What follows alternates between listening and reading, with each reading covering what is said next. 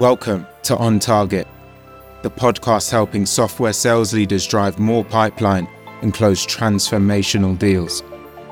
I'm your host, Alex Elaine. Let's get into it.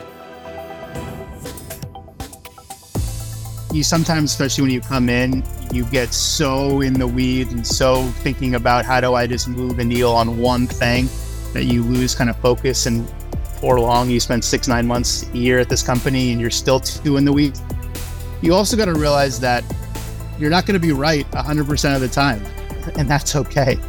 I think there's too many early managers and leaders think like, I'm nervous to make a decision, or I'm nervous to change the path of this company. I'm nervous about coming in and changing the leadership scope around how we're going to do these things. This company has done well to this date. I'm coming in, I don't want to rock the boat. Welcome to the people that are easing their way into the room. Welcome and great to have you here, no matter where it is that you're dialing in from. Really, really excited about today's event and got two incredible guests joining me today. So super excited for what we're going to cover, mainly focusing on the power of decisive leadership. So we'll do some introductions now and then we'll get ready to dive right in. So hopefully you know who I am already, but Alex Elaine, former VP of Sales at Braze and current host and founder of On Target. I'll pass over to Bill next. Yeah, Bill Rufo. Thanks for having me here, Alex. I am the Chief Revenue Officer at Upper Edge. We're a IT consulting advisory firm focusing on negotiations. Thanks, Bill. Josh? Thanks, guys. Appreciate it. My name is Josh Weissman, Chief Revenue Officer at Ets. We're a talent marketplace platform and excited to dive in and talk all about leadership. Awesome. Thanks again for both being happy and willing to join us. And so we'll dive right into the conversation. So, of course, this is all about decisive leadership, thinking about leadership principles and some of the things that surround all of that. And so the first question that I have is, when you think about the importance of actually establishing leadership principles, what are some of the key principles that you think all leaders should adopt early on? I'd love to kick off with you, Bill, on this one. So I think there's a lot of factors that go into defining what good leadership is. I think one of the core tenets for me, at least, is quite honestly really being a good listener and flexing that muscle, that ability to hear what others are saying and talking about it and expressing, whether it's feelings or whether it's some specifics around a deal per se. But that fundamental ability to listen can really set the tone for a lot of the other components that come into it. So I'd start there. Listening. Okay. Josh, what would you add? Accountability was something that always stuck to me as really important. I think it goes both ways. I think oftentimes leaders talk about, I want to hold my team accountable, and then they don't actually walk the walk themselves. And I think one of the things that I learned early on and was always frustrated by leaders is, I'll do that for you, Josh, or I'll get this done by Friday for you, and then crickets, right? So I think it's really important, especially as you build trust and credibility and those other things I'm sure that will come up. Accountability both ways is something crucial when you talk about kind of that principle. And then really as you build these teams to make sure that people, you yourself and the teams are going to be doing that across the board. On that point of accountability, Josh, I guess one of the challenges sometimes for salespeople is that they've got a lot of different competing priorities, a lot of things to consider. And sometimes just from, an attitude standpoint, people will have mixed receptions to what accountability actually means. And leaders might be slightly confused as to how they can best go about holding their team accountable, especially in a performance-driven role, without it necessarily feeling too intrusive in a way. So what is some of your guidance around how you can go about holding your team accountable without it necessarily feeling too hard and heavy? I think it starts with communication. Right. I think that's the number one aspect, right? And when I say holding teams accountable, I don't just mean, hey, get to this number, do this by this date or this quarter. Accountability across the board. And I think it does start with communication, right? And I think when I talk about communication, talk about styles around that is I always really build this kind of open, honest, and direct lane of communication. I don't sugarcoat things. I always tell people when they come in and work for me, they'll never have to question how I think or what I'm thinking about them, I'm going to tell you, and obviously in a very polite way, but I'm always going to be able to tell you that. And I expect the same in return.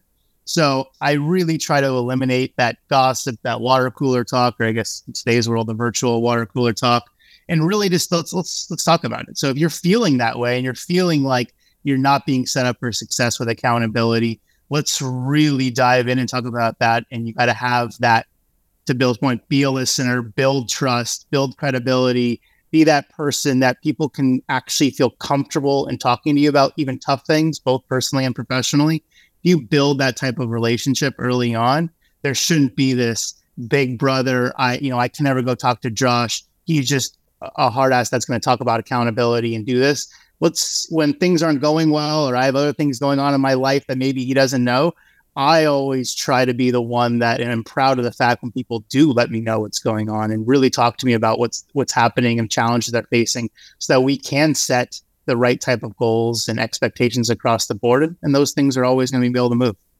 I like that. Bill, I want to pivot over to you. You mentioned an important principle for you is listening, which is a great call out. But I'd love to know how that's actually been helpful to you when you've had to navigate a challenging scenario or a challenging decision. How has that principle actually been helpful in your lived experience so far?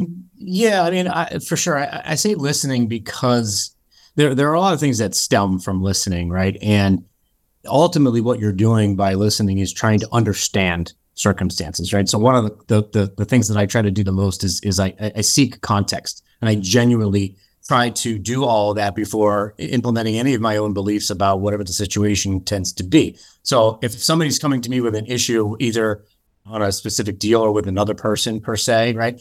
It's my responsibility to make sure that I understand what the issue actually is. And you have to do that through active listening rather than just me making assumptions as to what I think the issue is because I know of some other side conversations going on. I have to generally listen to what is being told to me, because as you work through a deal, I had this happened actually this week where there was a conversation where there were misunderstandings that were in place, and other people were making assumptions because they were putting their own biases on certain scenarios that were happening. And I said, okay, great.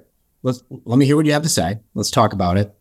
Allowed the sort of that ability, and this is why actually accountability is important. It kind of ties together, is because you need to establish that trust for someone to even come to you and have an honest conversation, because I don't sugarcoat anything either. And so I can't help or work the situation with or for you if I don't actually know sincerely what's going on in the scenario. So when it comes into practice, though, is then I can then take that completely void of any sort of judgment on my part and say, okay, great.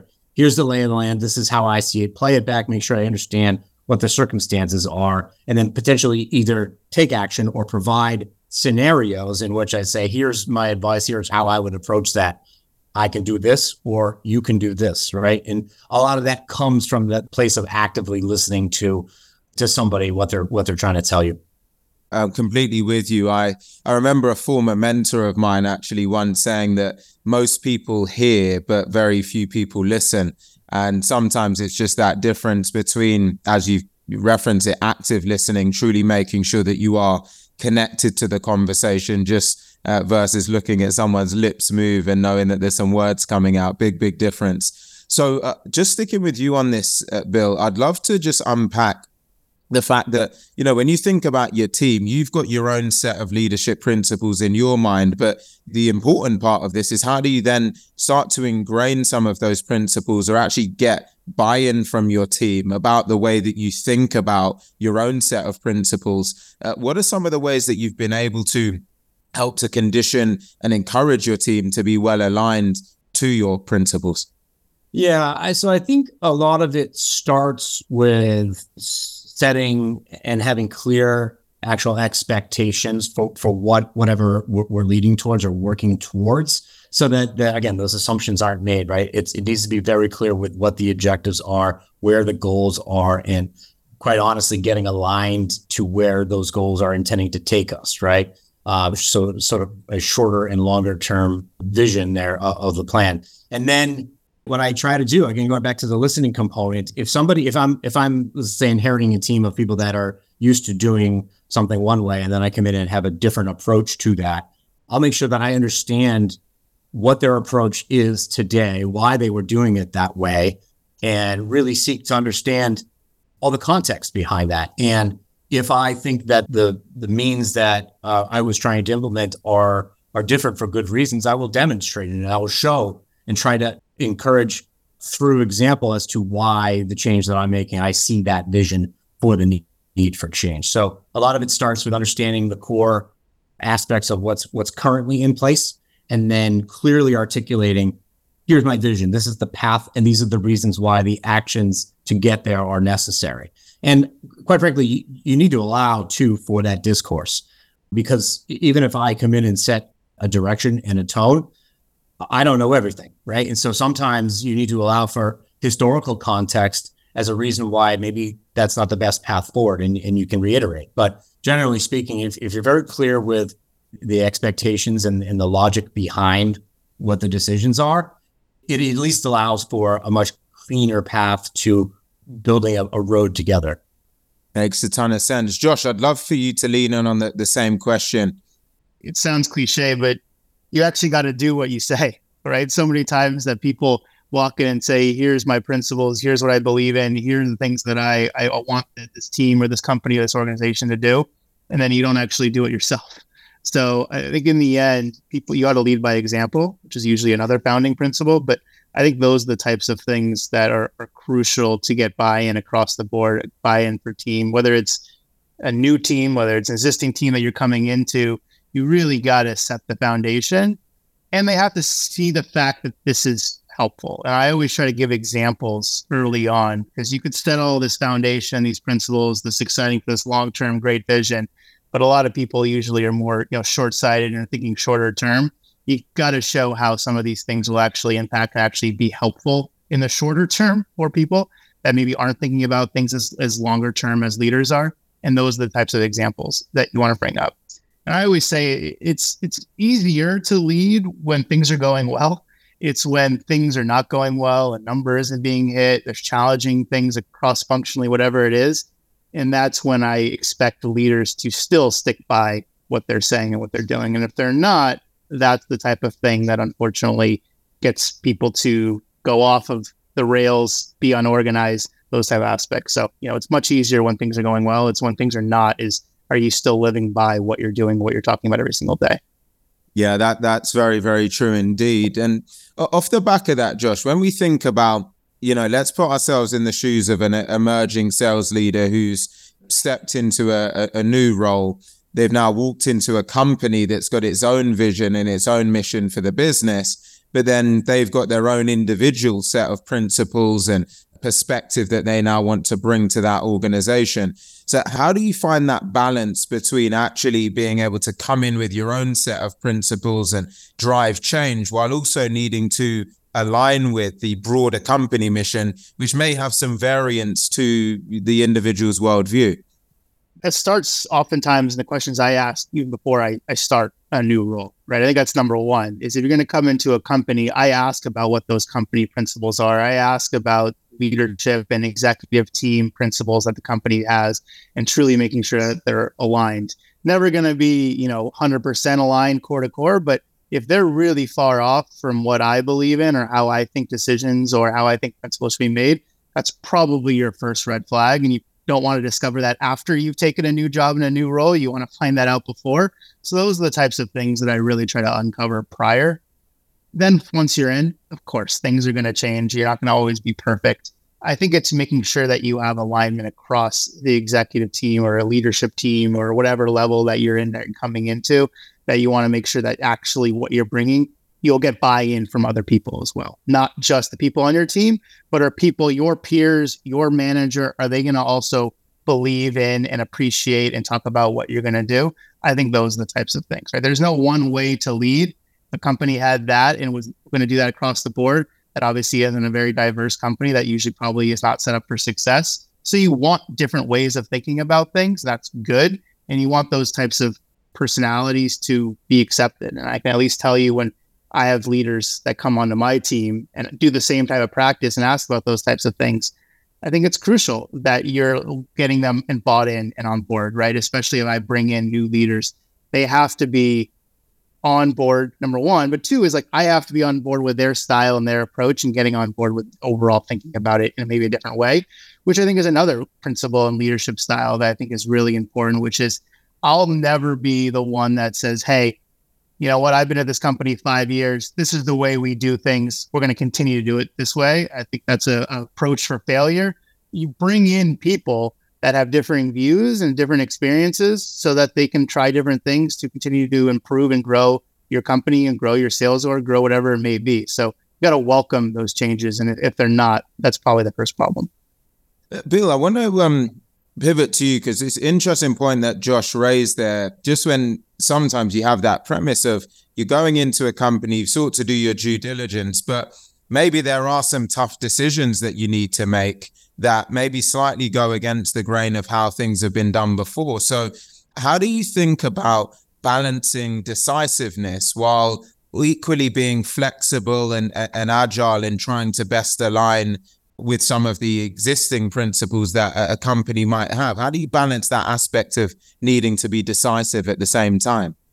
One of the ways that I try to do that and hold myself to the ability to even make those tough decisions is I always talk about on my teams, actually everywhere I've been, this idea of perspective and zooming out, right? Because I feel a lot of, it's very easy to get further into the weeds and just get closer and closer into the weeds. And every now and then you got to back up and zoom out because it can provide a guidance as to what are we doing this for? Where are we going? What is the path here and why is it the path? And so a lot of times, sometimes difficult decisions are made more difficult because you're just too narrow in that conversation or in the focus. And if you add a layer of context that's broader than even that individual or the sum of the team, it becomes contextualized and it becomes a little bit of a different talking point. And so sometimes even just doing that exercise alone can alleviate some of maybe the emotion or the challenge that goes into making it difficult. And you either align that decision towards what the objectives that everybody agreed upon and are working towards to that decision, and it makes it a little bit easier. Yeah, for sure. There's always one-off scenarios where you need to apply a little bit of agility to the decision-making process, and you look at all the logic behind what those examples might be. But generally speaking, I think if you zoom out and have your decisions aligned to that common path, which, by the way, should be agreed upon with everybody in your org, it becomes a lot easier. Josh, I'd love to get your stance on the same question, making those sometimes challenging decisions when they're necessary, but it may sometimes lead to a little bit of a veer from the norm for the business. Bill's absolutely right in the standpoint that you sometimes, especially when you come in, you get so in the weeds and so thinking about how do I just move the needle on one thing that you lose kind of focus. And for long, you spend 6-9 months a year at this company and you're still too in the weeds. You also got to realize that you're not going to be right 100% of the time. And that's okay. I think there's too many early managers and leaders think like, I'm nervous to make a decision, or I'm nervous to change the path of this company. I'm nervous about coming in and changing the leadership scope around how we're going to do these things. This company has done well to this date. I'm coming in, I don't want to rock the boat too much. And, there's some points, some of those things make sense, but you're also there for a reason, right? And you've been brought in for that reason. You got to trust yourself and you got to trust that experience that you have. And if you're thinking about it the right way, to Bill's point, and you actually have that mindset, you're there because you probably have maybe one of the most experience with that specific task that you've been asked to do. And you got to really trust yourself and believe in it, right? And get people around you and leaders around you to also trust you and believe in you and realize it's the right path forward and might be a little different. Those are the types of things, right? The question is, how do you do that?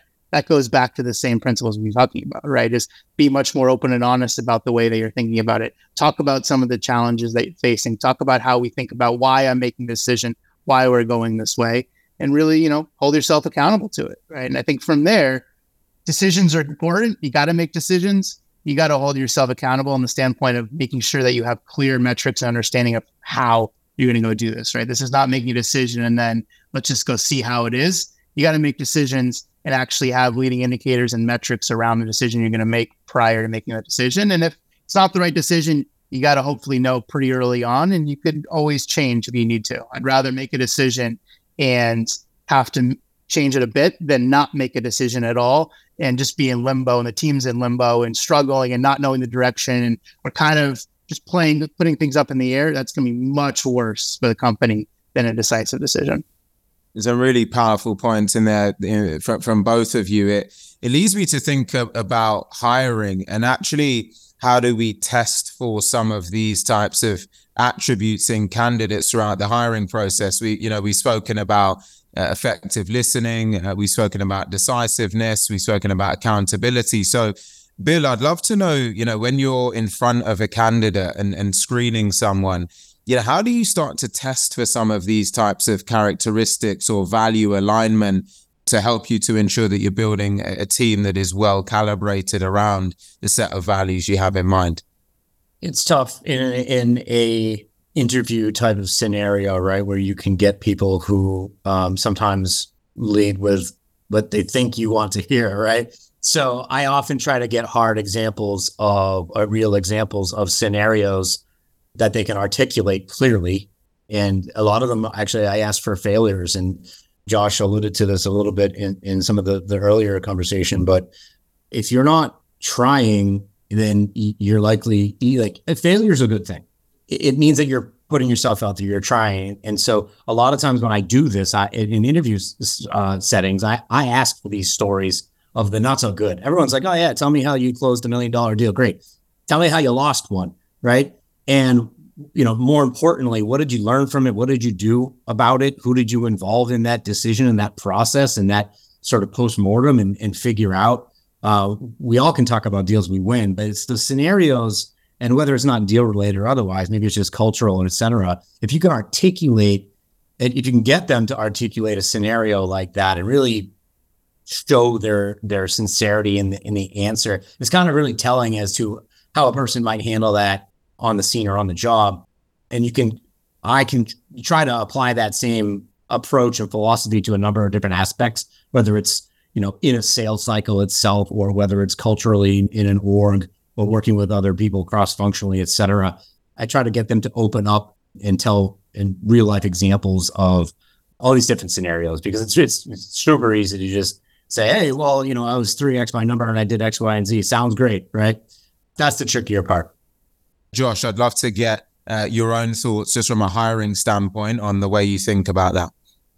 Yeah, I not to copy everything Bill said, but I completely agree, right? It's great to hear about the positive and what went well in jobs.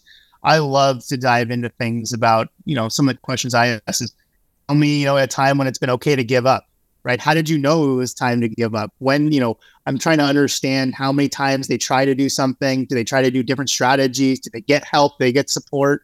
Those types of things. I try to understand, what could you have done better in your last job, right? Everyone says, I did this, I did this, I did all these amazing things. Like, what could you have done better, right? Those are the types of things.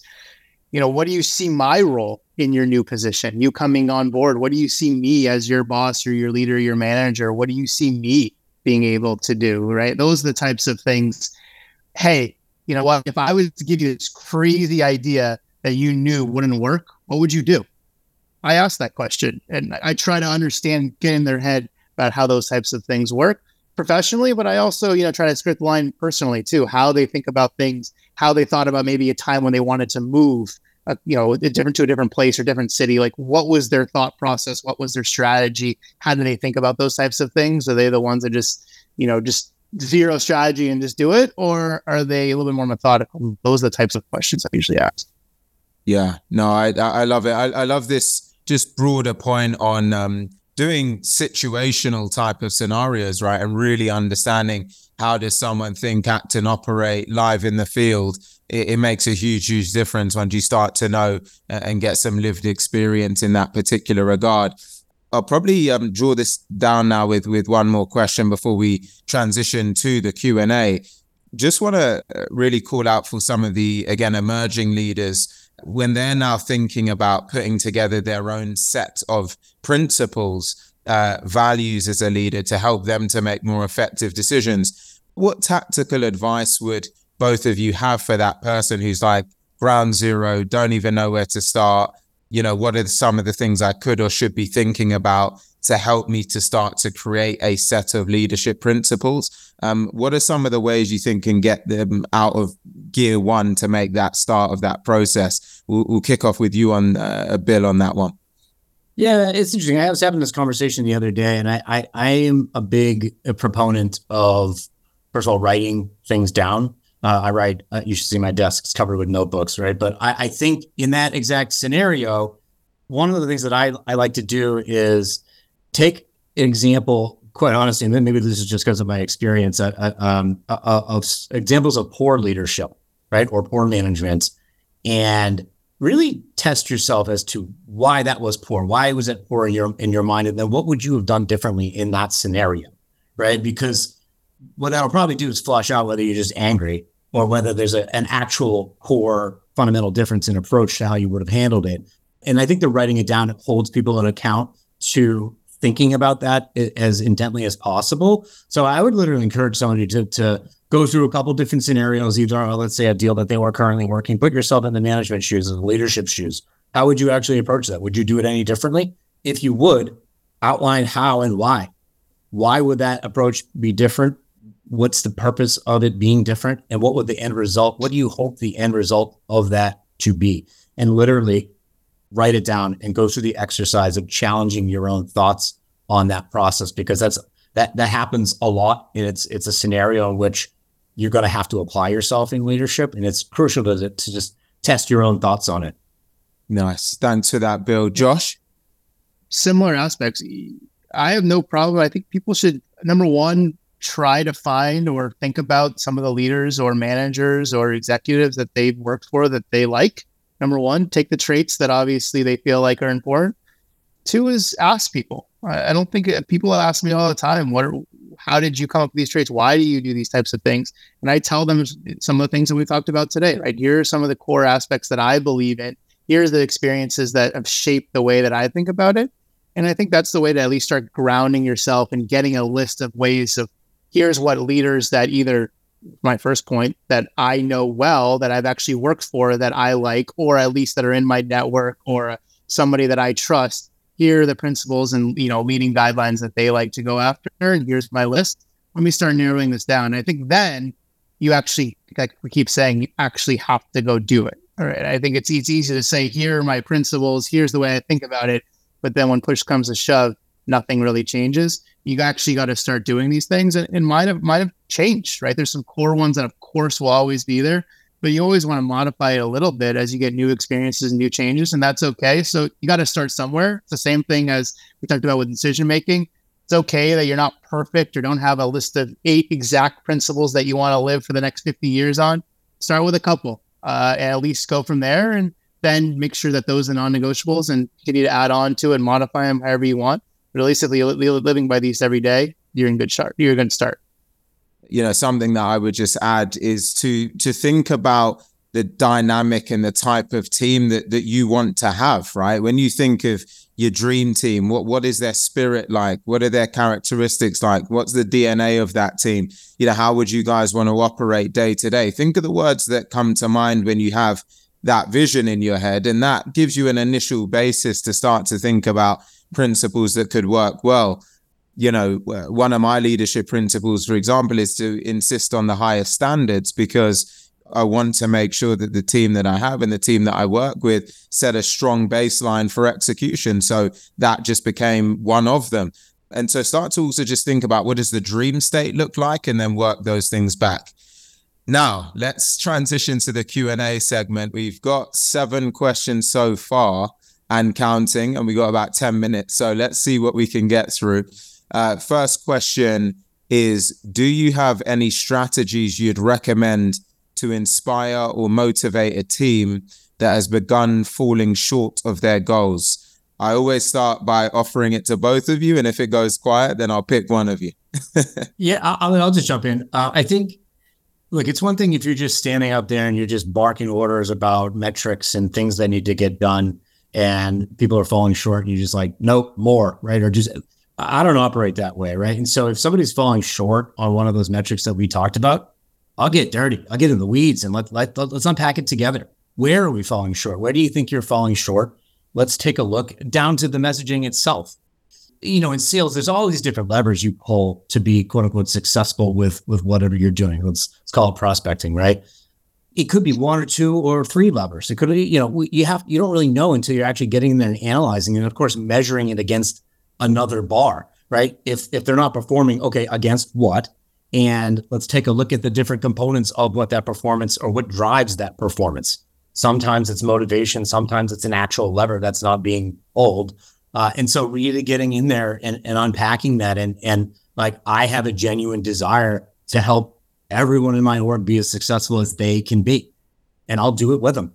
Right. And so that's how one strategy I like to employ to do that. I'm not just going to sit there and say, hey, these are your metrics, get them done and report back to me. Right. So you really gotta be involved. You don't want to manage from an ivory tower. Sorry, Josh. No, Bill's right. And I think it starts with getting buy-in from the team on these metrics to begin with, right? This is not me coming down from the hill and saying, you got to do X, Y, and Z, and here are the metrics, and here's what you're going to do, and say good luck, right? To Bill's point, it's before this, the beginning of the year, the beginning of the quarter, beginning of the month, whatever it is. This is really, of course, you who has the overall numbers, has the understanding, has alignment. Of course, a lot of it's going to be part you, but you got to get buy-in from your team. You got to get ownership from that, and hopefully they're putting their own numbers and their own spin and their own understanding and full buy-in around what these metrics are so that if things do slip, you can go back to that, right? It's not pointing fingers and saying, hey, you said this, you're not doing this. It's like, look, we both agreed to this. We both talked about how we would get there.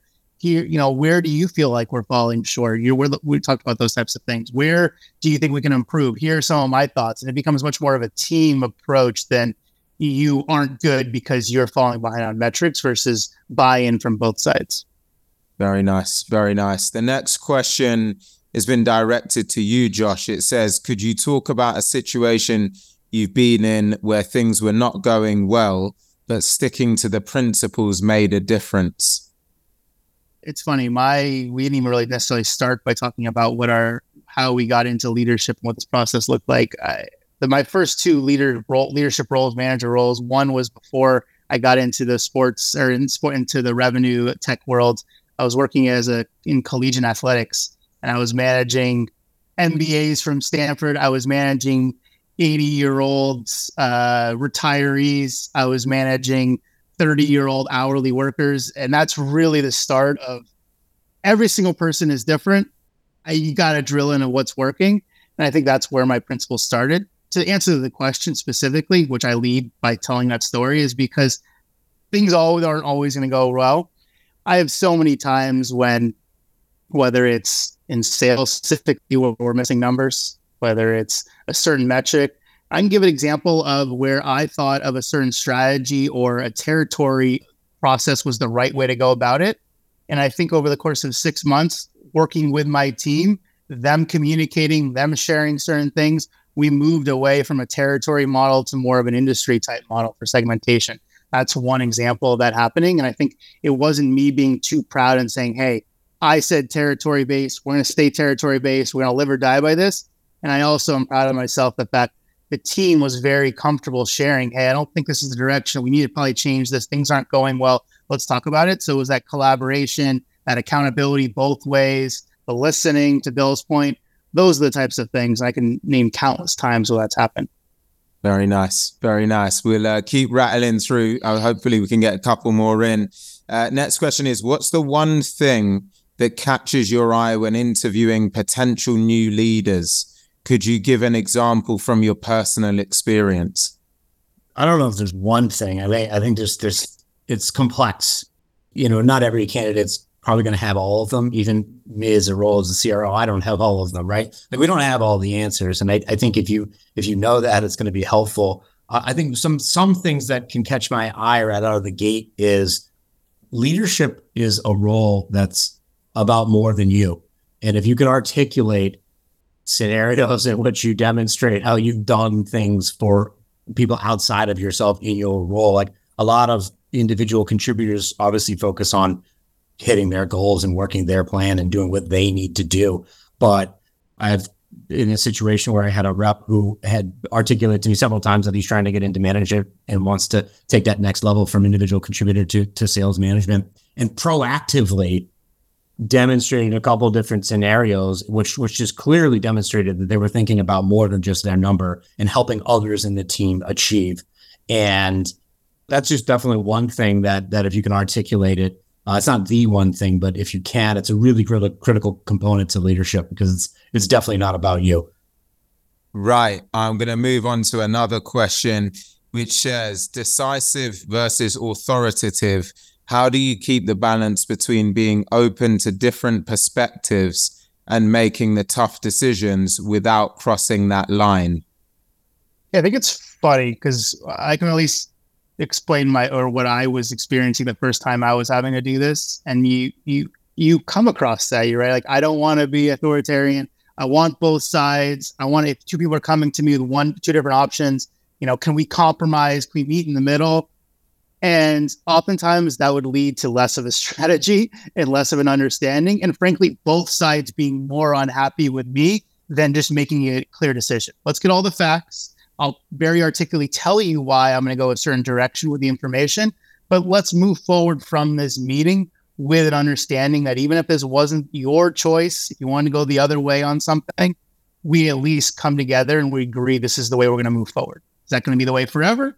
Maybe not. Maybe it is. But we have to move forward with this decision. And I think, unfortunately, what I learned is I wanted to make both sides happy, when in fact, trying to do that usually has both sides more unhappy than just making a clear decision and understanding what that looks like once all the facts have been done. You don't want to play favorites. You don't want to you make decisions without the facts. You want to make clear, decisive decisions when you have the necessary information, and then obviously have the, what the leading indicators to track that made the right decision going forward. That's really important thing, is let's make a clear decision, not try to be too indecisive, compromise to the point of nothing working.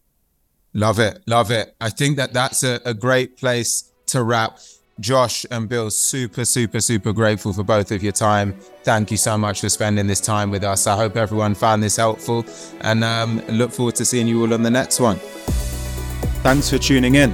Never miss a tactic or actionable insight by subscribing to On Target wherever you get your podcasts. And if you gain value from the show, I would love it if you could share it with a friend and give us a 5-star review. See you next time.